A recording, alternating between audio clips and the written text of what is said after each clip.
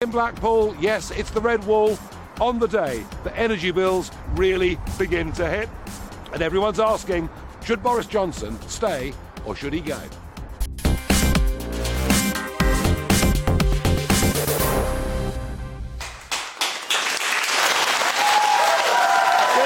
evening, everybody. I'm here in Blackpool. I'm in the Imperial Hotel. It's been here since 1867. I've got an enthusiastic local crowd. And this bar, believe it or not, is called the Number 10 Bar. And that, of course, is because Blackpool has for decades hosted party conferences of all kinds. Every single Prime Minister, serving Prime Minister, for the last 50 years has had a drink in this bar. And all around the walls, there are mirrors dedicated to all of them. The only serving Prime Minister that has not yet been into this bar and had a drink is Boris Johnson. Now, the Conservatives have their annual spring conference here in Blackpool on the 19th of March. Given the way things are going in Downing Street today, he better get here pretty bloomin' quickly, otherwise there won't be a mirror in his name. I will be debating today Boris Johnson's position, whether he should stay or whether he should go. Interestingly, Boris Johnson was in Blackpool today. Whether that's because he knows GB News are here or not, I don't know. But what he didn't do was a walkabout to meet people. Now, all of this on the day when we learn that our bills, our annual bills for heating our homes, are going up by £700. But it's OK, because some of that money is going to be given back to us by Rishi Sunak. Net will still be down £350 per household. So today's the day, I think reality, the cost of living reality, really began to set in. And there's an irony with that, because we're sitting here right now on the largest untapped natural gas reserve in the whole of the European time space. And to date, not a single barrel of gas has been taken out of this Boland resource. We'll debate that too during the programme. But I've got to begin, I think, by going to Darren McCaffrey, our political editor. Darren, we're in the Red Wall, the famous Red Wall, Blackpool South, which had gone to the Labour Party in 1997. The Conservatives won it in 2019. And these are the seats the Conservatives need to hold to keep their majority. But before we talk about Blackpool and what perhaps matters to people here, we can't ignore events in Number 10 Downing Street. No, we can't, Nigel. And within the last couple of hours, we've had two significant resignations. Now, probably of people, Mira Mirza and Jack Doyle, that no one in this room, frankly, no one at home has probably heard of, but they are really significant figures. And actually, in some ways, their resignation is more significant than some of the letters that we've seen go in recent days to spark a leadership race against Boris Johnson. Mira Mirza, head of policy at Number 10, frequently been referred to as Boris Johnson's brains, essentially. And been with him for 14 years. Been with him throughout his mayorship in London and in Downing Street. Now, she has resigned, and they resigned for very different reasons, these two people. She's resigned because ultimately she did not like that slur that Boris Johnson aimed at Keir Starmer in the Commons on Monday about his role or his lack of role in prosecuting Jimmy Savile, which frankly wasn't really based on very much, to the point where the Prime Minister today admitted that it wasn't meant to be a personal attack on the Prime Minister. That wasn't good enough for her. She said it's not part of the kind of tumble of politics, and that in the end, because he didn't apologise for that, she was resigning her post. Jack Doyle, on the other hand, head of communications, he's the person who directs what the Prime Minister has to say in terms of talking to the media and the public. He's resigned tonight, essentially over the Partygate scandal, saying it's taken an awful toll on his family. Lots of suggestions that he was at these parties. But in the end, he's lost two key people in the space of a matter of hours, and that may well speak volumes about the atmosphere and what's going on inside Number 10, and frankly, and let's be honest about this, the precarious position the Prime Minister finds himself in. I mean, these staff are getting out, aren't they? They can see the ship sinking. You know what, that you can conclude that, yes. You know, it's always difficult to tell, but to lose two of your senior advisors in a matter of day, after, 3 letters went in yesterday, it's not a sign of confidence. No, it's not a sign of confidence. Now, Darren, you've spent the week up here in the northwest, travelling around different constituencies. Blackpool, obviously, today. And there was huge enthusiasm in these seats. They voted Brexit. They were pretty disgusted by the way Parliament had behaved over 3.5 years. Are they still in love with the Conservatives? Well, I think to a degree they are. I think we can overplay this sometimes. You know, the Prime Minister still is popular with a certain section of the population. Yep. They quite like him. They quite like the fact that actually, you know what, he gets himself in these mishaps. That's part of his character, isn't it? It's one of the reasons people are attracted to him. He's clearly charismatic and he's a great campaigner. I think people have struggled, though, in recent weeks and months with the scandals and just this sense, and actually I was talking to the leader of the Conservative Council here in Blackpool today, just this sense of not knowing when this is going to end. That Boris's character just means that he sets landmines for himself that blow himself up. And the Keir Starmer, Jimmy Savile thing is a perfect example of that. He didn't need to say that, and he did, and it's got himself into trouble where he's lost one of his key lieutenants. But also a sense, Darren, I get the point that, you know, he can be entertaining, he can be funny, all of those things. And you know, he goes around in campaigns and makes a splash. I get all of that. But isn't the problem with the party? It's not just that he told all of these people they couldn't go and visit their relatives, dying relatives, whatever it may be, whilst there were endless, it seems, events going on in Number 10, but that when it all comes out, he just denies it. Well, it's a question about trust, isn't it? Do they trust a man? Does he tell the truth? Isn't that really at the heart of this? You know, in some ways, you know, that's what I find, and I think lots of people who work in the media are a bit egregious about this, because ultimately, at the end of the day, you know, we're there to ask questions, some degree, on your behalf. And throughout the end of November and the start of December, we repeatedly asked Downing Street, day in, day out, where there were events in Downing Street, where there were parties, where the rules broken to. And we were told day after day after day there were no parties, all the guidance was followed at all times. Now, frankly, whatever you think about the Prime Minister, that is simply not true. We know that. I know. The Metropolitan Police are investigating what went on because they know there's enough evidence for an investigation to happen. And I think, as always with these things, and you see it in politics all the time, if the Prime Minister may well have owned up and apologised, we would not be where we are now. Yeah. And it's the constant trying to get away with it, or not being truthful and transparent about what went on, I think has meant that we're now in this mess. A mess that, again, is of his own creation, and one where, frankly, his premiership is now genuinely on the line. I agree. Darren, thank you for joining us, and I will be debating with the audience here this evening whether they still trust Boris Johnson. Now, the audience here all know Blackpool incredibly well, but many of you may not. So earlier on today, Bradley, who is our Northwest reporter, went out and made this video. So have a look at the delights of Blackpool, even out of season.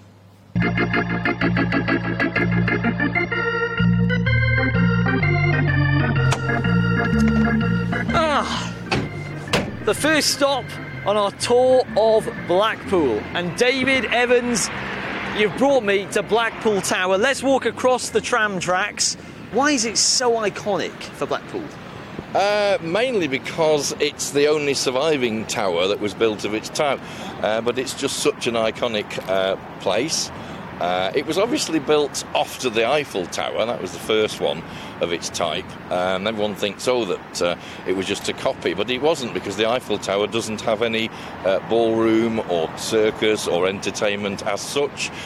This one does. It was there to keep you for the day, not just to go up and down and that's it. We want you here all day, empty your pockets, that's what it's all about. We're going to be getting some amazing views elsewhere, because I know that you're going to be taking me to another famous, iconic place, Blackpool Pleasure Beach. Blackpool was a parliamentary constituency centred in the town of Blackpool in Lancashire. It was formed in 1885 as part of a general election, and then it was abolished in 1945 as part of another general election, and then it was created as part of two constituencies, what we know today as Blackpool North and Blackpool South. Right, we've stopped outside Blackpool Pleasure Beach. Before we head up to Great Heights, although I'm not going to be taking a ride on the roller coaster, I want to talk to you about the roller coaster of politics in Blackpool, because Paul Maynard is the MP for Blackpool North and Cleverleys, but it hasn't always been a Conservative stronghold in Blackpool, has it, David? No, for many years it was. People joked you could literally put a stuffed cat up with a blue rosette on and it would get voted in. But then in the 80s we had a few bit of shenanigans between the Labour and the Tory party, in the sense that the Tories were in power for so long that they set up several things that sort of they didn't want dismantling. And one of them was a deal about the Sandcastle, and the Derby Baths, which meant the Derby Baths had to go. People in Blackpool love the Derby Baths. It was one of only five or six Olympic-sized swimming pools in the entire country.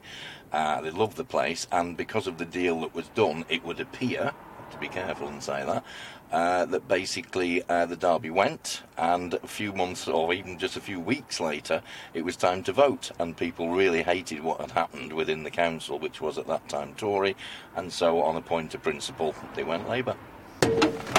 Ah, David, what an amazing whistle-stop tour of Blackpool. We've seen some incredible sights, but there's so much more to see, isn't there? Got to ask, though, my only question for you now, how much is the fare? Oh, well, it's quite a bit, but then it's like Blackpool, it's pretty priceless. Okay.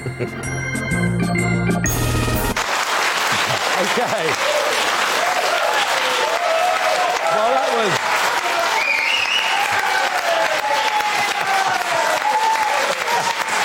was Bradley Harris on the delights of Blackpool. Clearly the crowd very much enjoyed seeing their town bigged up in the way that it was there.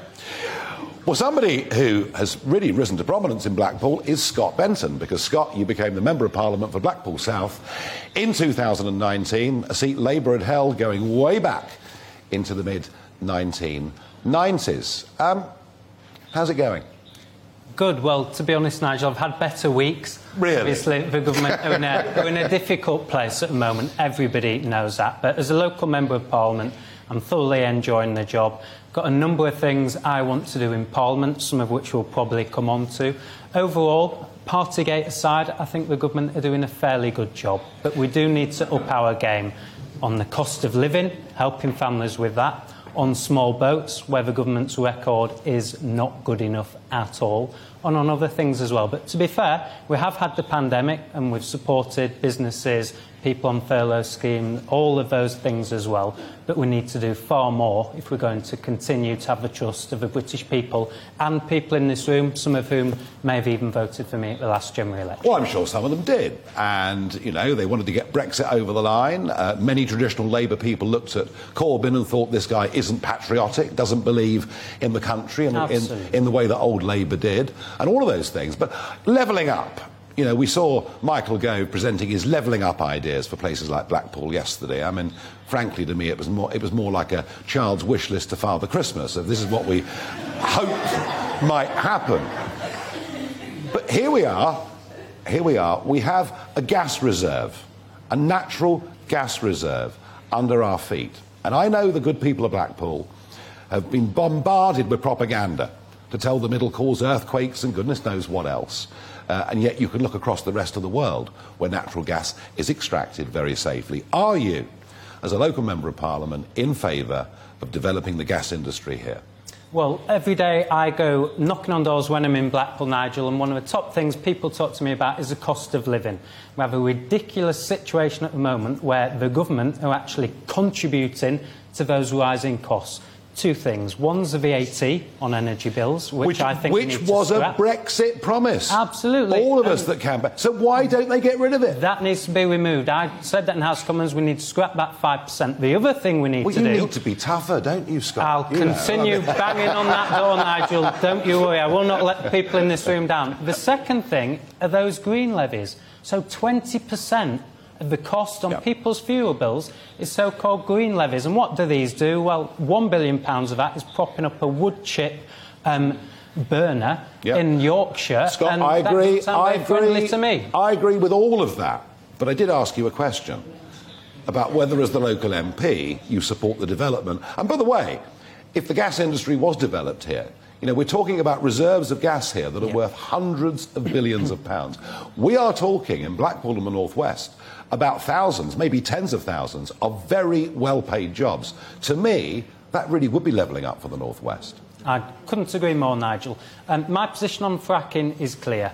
If it's safe and it doesn't have any adverse effects on the local area, we need to go down this road because we cannot continue relying on foreign energy sources. I mean, for goodness sake, we've got Russia on the border with Ukraine, and yet we're in All right, no, I take to that. Russia for their gas. So we need our own supplies, not only the North Sea, but fracking needs to be looked at again. The only thing I would say about the local situation in Blackpool, we had a site 4 miles down the road, and there were a number of earthquakes, and that particular site is probably not available. They drilled into for a fault. It was an error, and I understand that and know that. Yeah.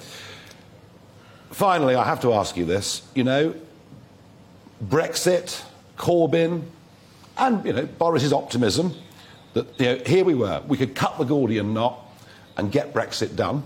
All right? And I would question whether we got it done properly yet, but to get Brexit done, that, as much as your own charm, is what got you elected and over the line in 2019, and realistic MPs know that.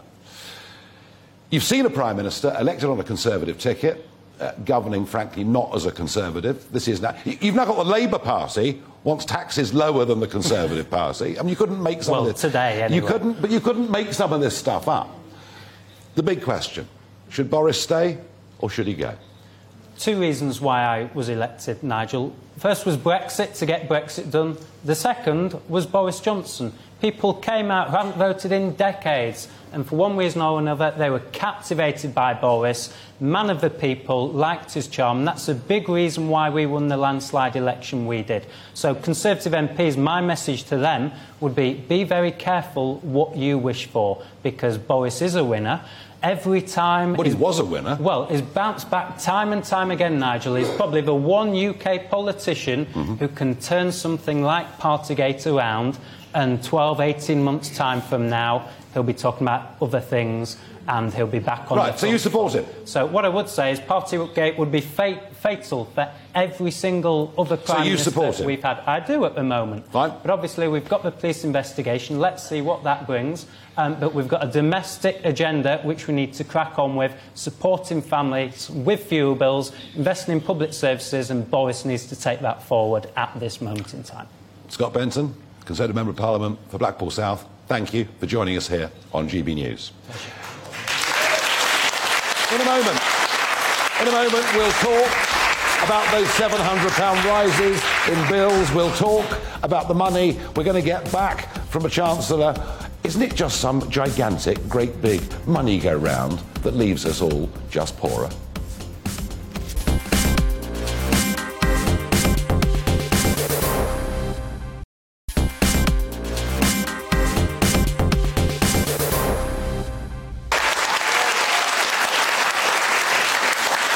Well, let's talk about that untapped gas potential. Earlier on today, Liam Halligan, our business and economics editor, interviewed Francis Egan, the boss of Quadrilla. This is what he had to say about government energy policy.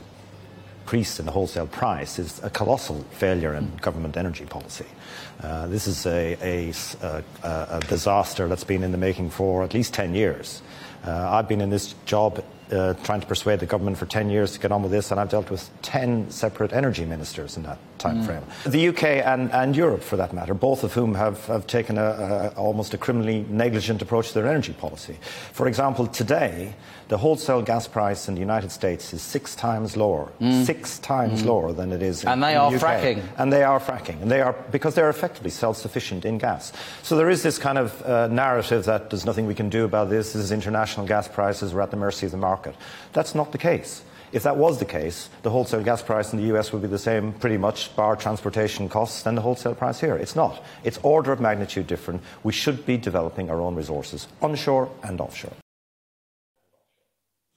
Liam Halligan, that was very, very strong stuff from Francis Egan there. He said the government had been criminally negligent, and he made the point, with foresight and planning, we could be self-sufficient on energy, not importing, and have lower prices. Now, he's got a vested interest in this.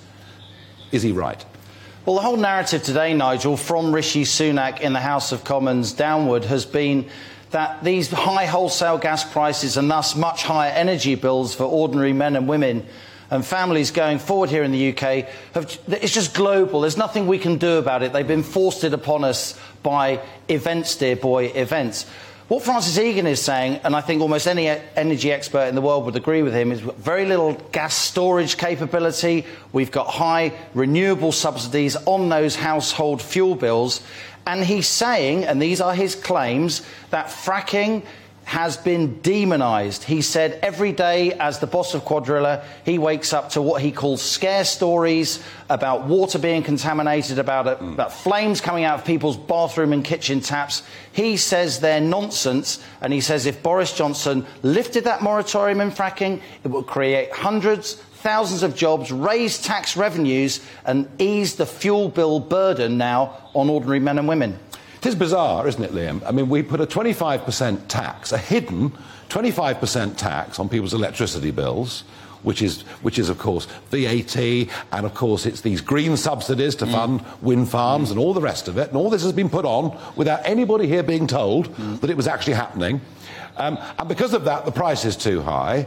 So we're now going to give you money back by cutting your council Which tax. you're then going to pay back over the next 5 years. Oh, and then we're going to put your you're lucky. And then we're going to put your taxes up on the 1st of April. I mean, what the hell's going on? Well, my head's spinning, and that's before you have to make one of those ridiculous phone calls to try and deal with your energy company, who always keeps you on hold. I'm sure many people can relate to that. Look, I wanted the government to scrap VAT on fuel bills, scrap the VAT. That's the campaign we've been running on the Money Show, on GB News. I think it would be cleaner. What Rishi Sunak's come up with is almost sort of Gordon Brown levels of complexity and fiscal contortion. You know, this rebate we're going to be getting when the Chancellor gives us back our own money, that doesn't kick in until October. So the bills... By which time the off-gen price cap will be raised even more. The council tax reduction, that's only for people in homes that are A to D, so there'll be many families that don't benefit from that. That's only in England, by the way. So I think the Chancellor should have been much more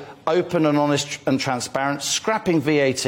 If you're relatively poor, your household energy bill is a huge chunk of your income, so a VAT reduction helps you more. It's not true that it doesn't help the poor. Of course it helps the poor. And also, he should have... It's almost as if the government doesn't want to touch those renewable subsidies. There seems to be an influence on the Prime Minister that he dare not question, Nigel. Well, we're going for net zero, aren't we? And I wonder whether this has got more to do with Mrs. Johnson. But we'll debate that another time. Liam Halligan, thank you very much indeed for joining me. Well, that was Liam Halligan, but I have to say those words, criminally negligent. I have been criticising government energy policy for the last 20 years. It's been so obvious to me we're making people's bills more expensive. It's been a massive transference of money from those poorly off to those extremely well off. And we now face not just rising prices, but because of that lack of foresight with gas storage facilities, the possibility at some point the lights could go out. And that's not just me scaremongering. Many strategic energy experts say that. It's madness. You can't pin all of this on Boris Johnson's government. Successive governments have taken us in this route. So what is the impact of this on just ordinary families? James Anderson runs DEFA, a plumbing and heating community company. You're seeing this on the ground, aren't you, in terms of what bills are doing to people? We see it every single day, day in and day out, and it's not getting any better. How much distress is there out there in terms of energy bills? Well, people are now getting to a point where they don't want to pick the phone up, they don't want to ask, because they're tired of people saying no. It's going to cause a lot of anxiety, a lot of depression, possible suicides in the future if it's not dealt with now by the government and dealt with correctly, not the way they're doing it now. Correctly. Well, so basically what you've got today is that if you live in a modest house, you will qualify, you know, for the rebates that will come through council. So basically your bills are going up 700 quid. Yeah. And the government's going to give you 350 back. Yeah. Are the government doing enough in your view? They're not giving you it, they're loaning you. You've got to pay 200 back anyway. Well, the companies do. Yeah. I mean, the companies do, yeah. Yeah, but that's not going to make any difference in the pockets, because people are still not going to save. They're still going to be in debt from April until October. They're going to be growing massive debts. How are they going to get rid of that? So what you're telling me, James, is that fuel poverty is real? Yes, it is definitely real. You can't fix it in a textbook. You can only fix it in reality on the ground. And how do you feel as a local man about the idea that we could develop this vast gas field that's literally on Blackpool's doorstep? Well, why not do it? It's our gas field, it's our country, it's our ocean. It's ours, we need to use it for us, not for anybody else. It's interesting. I mean, I was in Blackpool doing a question time programme for another channel. Can't name them, obviously. And it was interesting because the audience were very, very against this gas exploration. I think a lot of propaganda had been put out to the community. Do you think that's changing? I think people will now see a different side to what's going on because of the reality that we're going through now with price rises on gas and electric, It sounds to me, James Anderson, that you're almost more like a social worker now, going around houses where people are in such distress. We are. That's now our job. We're not just plumbing and engineers anymore. Well, can I just say, well done for what you do. Thank you. And I'm sure you're a friendly, reassuring face to them, perhaps more than Rishi Sunak has been so far today. Definitely. James, thank you very much indeed. Well done for what you do. Thank you.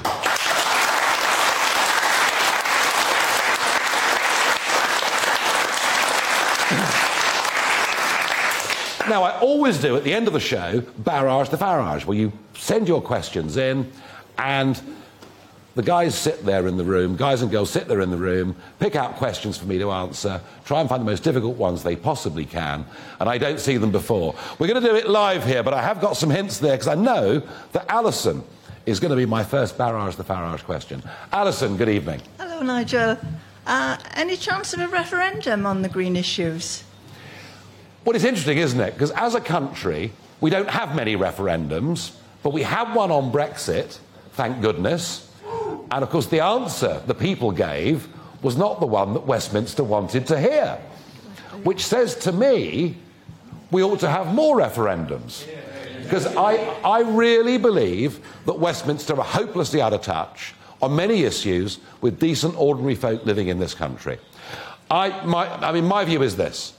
Do we care about the environment? Do we care about the world we're leaving to our children and grandchildren? Of course we do. Do we want energy to be as clean as it reasonably can be? Of course we do. But we only produce under 1% of global CO2.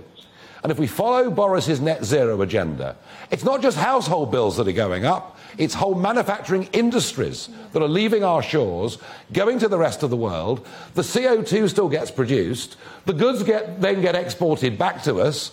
The net effect is even more CO2. So I think there needs to be a full public debate on net zero. No one's been consulted. Virtually everybody in Westminster agrees this is what we should do. And frankly, as we just saw from James a moment ago, already people can't afford it. So I do feel quite strongly. What are your thoughts on this? Yeah, I agree with you totally, Nigel. I think we have the gas here and we should be using it for the North West. Well, I think economically it would do the North West a lot of good. There'll be a lot more levelling up through that than you'll ever get through government spending money in the North West. Thank you very much indeed for your question.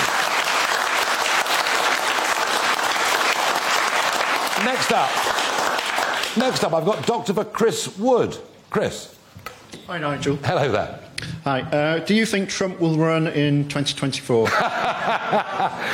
This Trump question, this really does get people hot under the collar because people either love him or hate him. I know the feeling.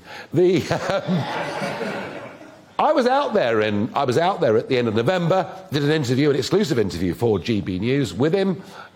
He'd lost quite a lot of weight. He's playing golf every day. He actually looks fitter after 4 years of being president than he did before, which is unusual, because normally American presidents age before your eyes. If he wants to be the candidate for the Republican Party, then he will get the nomination. And I think at the moment he does intend to run. And frankly, I think Biden has been a worse president than anybody could even possibly have imagined. Whether you like Trump's style or not, and I get it, he's pretty out there. He can be pretty abrasive. Yeah. A lot of New Yorkers are like that. But actually, I don't believe 130,000 Russian troops will be massing on the border of the Ukraine. I don't believe the North Koreans will be firing missiles in the way they are. I don't believe China would be as bellicose as it increasingly is over Taiwan. And I certainly don't believe Afghanistan would be back in the hands of the very Taliban we spent 20 years fighting if Trump was still president. So, like him or hate him, I think he's the right pick. What's your take on Donald? Well, that's my view. When he left office, the American economy was the strongest it's been since possibly Reagan. It was only COVID that sort of put a spanner in the works. And I think he also had the highest employment as well. Might be wrong there when he left office. So, yeah, no, I mean, COVID's been difficult for any Prime Minister, and that's one area in which we should sympathise with Boris Johnson. It's not easy to govern during COVID, but you're right. I was with him on the 29th of February, the leap day, in 2019, 2020. And, for all the world, I thought he'd win 40 states, or 45 states, then COVID came along. But, yeah, my view, he's not going away. Thank you. Next up. Next up, we've got Kelvin. Kelvin, hello. Hiya, Nigel. Nice socks. All right then, pal. Would you stand for election in the next general election? Yeah!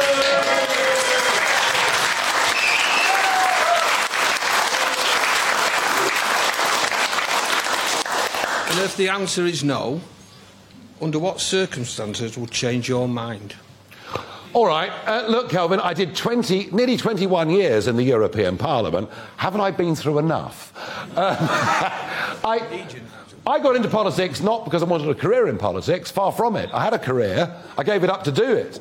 I got into politics because I believe getting back the independence of our nation, our rights of self-government, was not only honouring those that had given their lives before in 2 world wars to fight for us to be free and independent, but actually would give a better world to those that come after us. And that was my motivation for being in it. If this was America, and we had open primaries, rather like Chris's question a moment ago, and there was a vacancy for Boris Johnson's job, I'd run. I'd stand for an open primary. But we don't have that system. It's a closed shop within British political parties, so it's very, very difficult. At the moment, I'm enjoying what I'm doing. I do think, by doing this on GB News and other things I do, that I can help influence national debate. In a sense, the first question tonight being one of those areas where I think we need to have a public conversation. All I can say to you is never say never, all right? Never say never.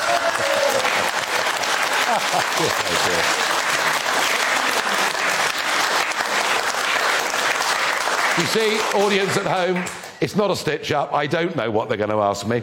I've now got 2 more questions. One from Kev. Where's Kev? Hi. Hiya. Good evening. Do you think that the media are doing to Boris what they did to Trump to destabilise Brexit? Well, I think Brexit... I mean, look, there are some who would like to reverse Brexit. People like Lord Heseltine. You know, he was let out of the Natural History Museum the other day and I was appearing on every BBC News programme there was. I mean, the truth of it is Brexit is a settled issue. There are elements within his party that will still resent him for Brexit. Of course there are parts of mainstream media that still don't like Brexit. I get that. But in political terms, Brexit's done. We're not going to go back. It ain't going to happen. You know, it just isn't going to happen. Look, I think the truth of it is that the media puff you up and smash you down. And in 2019, he was seen to be this all-conquering hero. So he was due to have a bit of, rough justice from the press. I know a bit about that myself. It can be tough. But I think the fundamental problem is that he's lost trust with a large number of people. And they're giving him a kicking for not being truthful. And I'm sorry, but I think he did. What do you think? I think you're probably right. You're probably right. He shouldn't have lied. Simple as. Well, thank you. Thank you very much indeed. The last question. Carol, my last question before the break. Good evening. Hi, Nigel. Do you think that Boris will last as PM until Easter? Do I think Boris will last as PM till Easter? Unscientific, but let's have a show of hands here, shall we? How many people think Boris will still be PM at Easter? Hands up. And how many think he'll be gone? Well, actually, there's not a lot in it, and that's kind of where we are, isn't it? I don't know. The local elections take place on the 5th of May this year. I think if he's still there on that day, the Conservatives will probably get the worst result they've ever had. apart from the European elections of 2019. But I think David Davis said on GB News on Monday morning, it's the death of 1,000 cuts. I believe that to be true. Final word before the break goes to you. No, I think he'll still be there because he's made it clear he's not going to resign. And I think he'll use the Ukraine-Russia situation as a bit of a diversion. So, well, you may be right, but as ever with these things, we never know, and that's part of the joy of it and why we study it. Thank you very much indeed. Now, in a moment, I'll be joined by the special investigations editor from the Daily Mail, Sue Reed, somebody born and raised in these parts. That'll be Talking Pints in just a moment.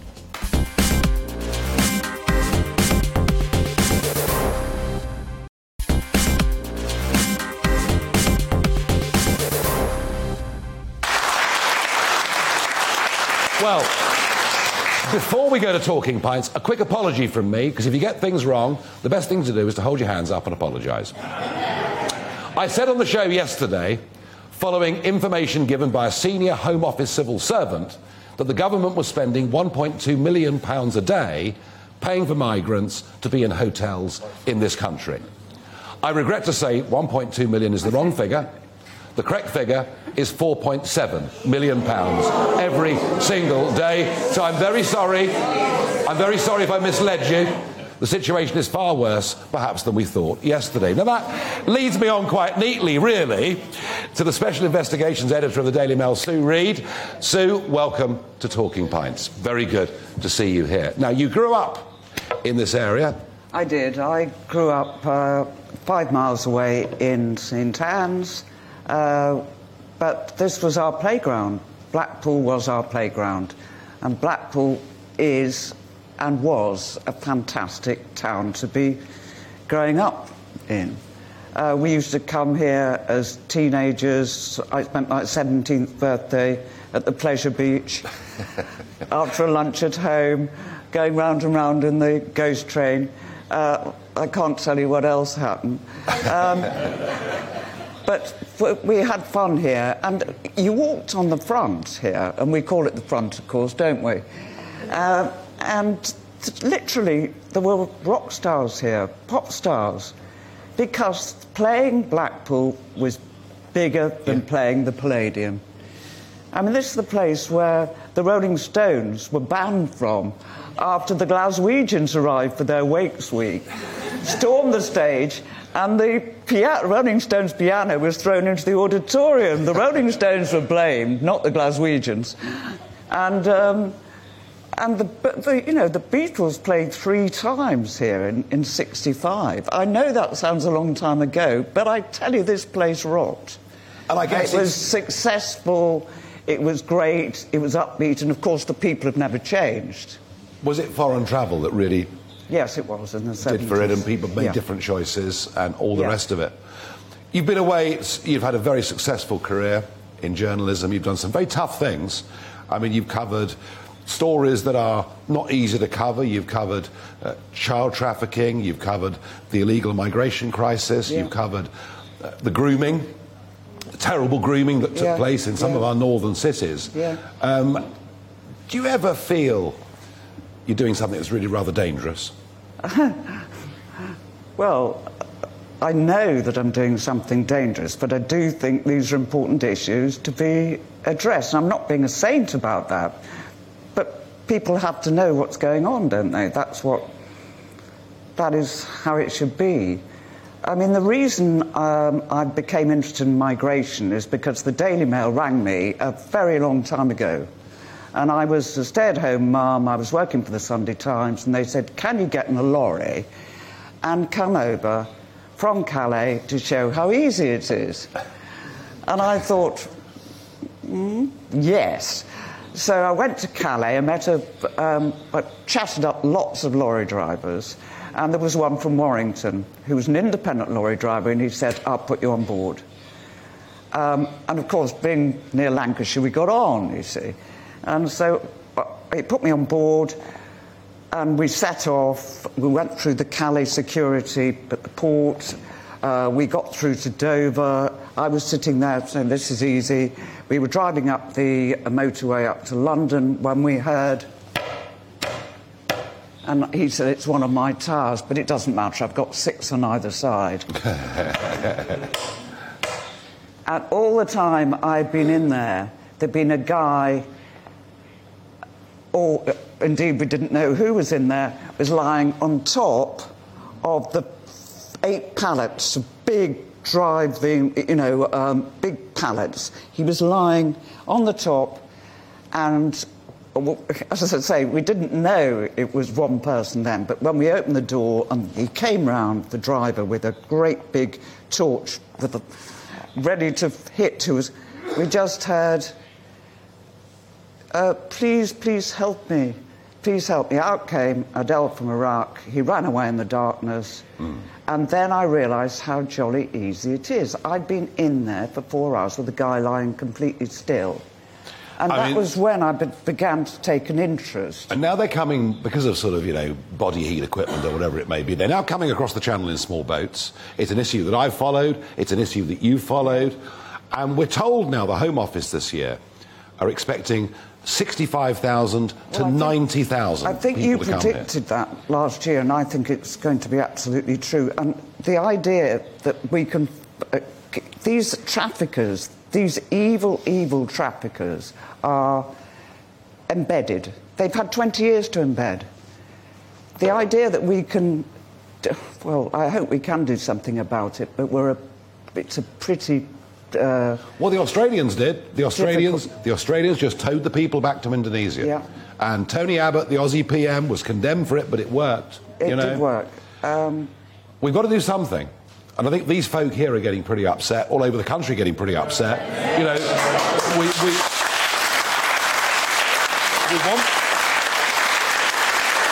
want people...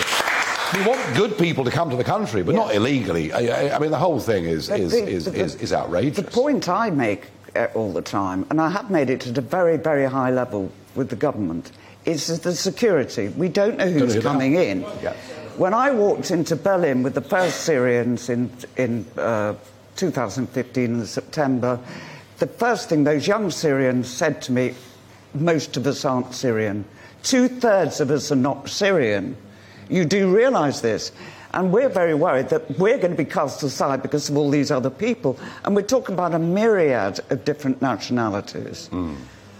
And I wrote that. I said it then. 2/3 of people coming in are coming in, they're bogus. Yeah. Now, they, of course, have been milling around Europe all the time.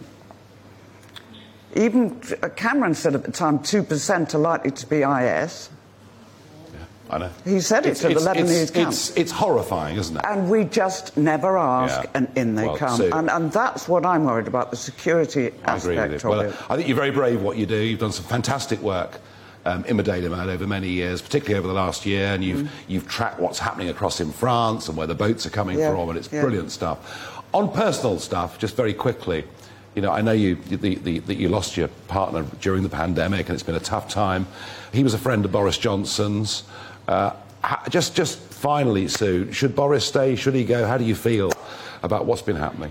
I feel very, very concerned that people in the top of government are not representing ordinary people, or indeed have any connection with ordinary people, that it is coming from a completely different mindset. People who really, they may have come to Blackpool today, and I don't mean to, and thank goodness they did, but when did they last step in? To see Blackpool. When did they last see our northern towns? There's so much potential here. And unfortunately, I think the people at the top have no idea. But Boris kind of in 2019 did get a lot of votes in towns like Blackpool. He did. And people liked him. Of course, he's should they still like him? I think they should be very disappointed. I think it's a tragedy that these promises have not been kept. On energy, my goodness, everyone's going to feel it. Everyone is going to feel it. And on a myriad, actually, of things that were promised. And when you saw the levelling fracking, for instance, by the way. Well, fracking. I mean, we've had a fair debate about that. I sense there's less opposition here now than there might have been a few years ago. I'm sure there are some who are still very concerned. But it's kind of levelling up. We saw Michael Gove with his levelling up paper. I mean, Look, I tell you, how you level up is start educating properly.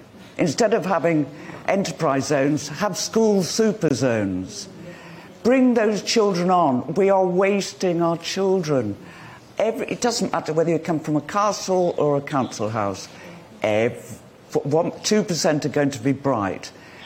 Many are going to be average. Some are going to need extra help, but it doesn't matter. We need to... They are the strength, not infrastructure. I've seen better education under a tree in Zimbabwe. In Soweto, where algebra goes round the walls. Believe me, I tell you, it's the people we have to... So education, bringing back definitely. jobs. Can Blackpool see great days again? I hope so. I really hope so. It really would make me incredibly happy. Brilliant. Sue Reed, thank you very much for joining me on Talking Pints.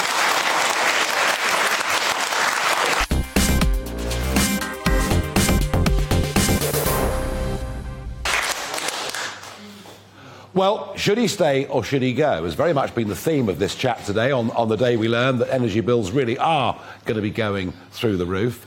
And it's 50-50. This audience is 50-50. I sense people around the country are 50-50 as to whether Boris Johnson should stay, whether Boris Johnson should go. So we thought it appropriate to end the programme by being joined by Alison Dee. She's a local singer. She's sung in Las Vegas. She's sung all over the world. She's even sung in Number 10 Downing Street. But joining us today in the Number 10 bar here in the Imperial Hotel in Blackpool, singing Should He Stay or Should He Go, is Alison Dee.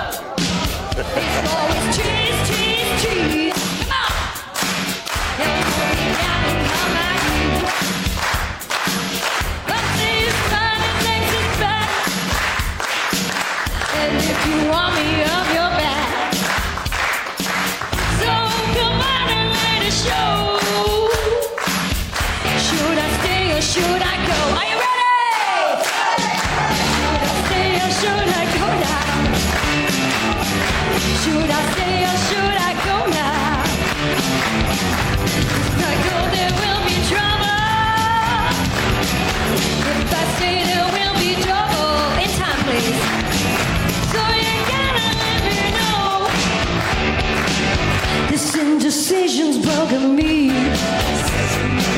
If you don't want me, set me free. Exactly who I'm supposed to be. Don't even know which clothes that fit me. So come on and let me know. Should I stay or should I blow?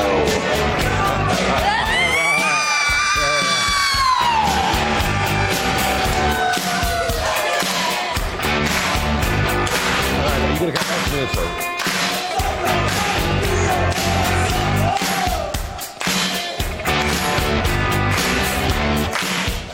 Are you ready?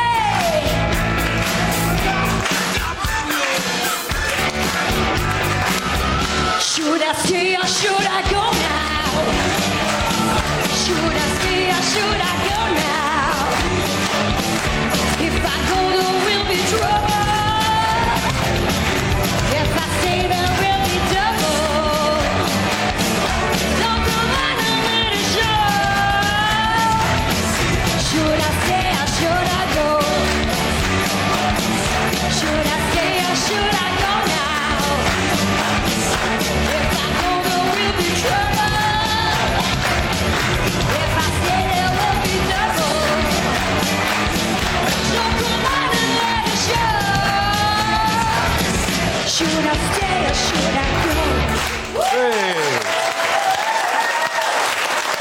Thank you. Thank you.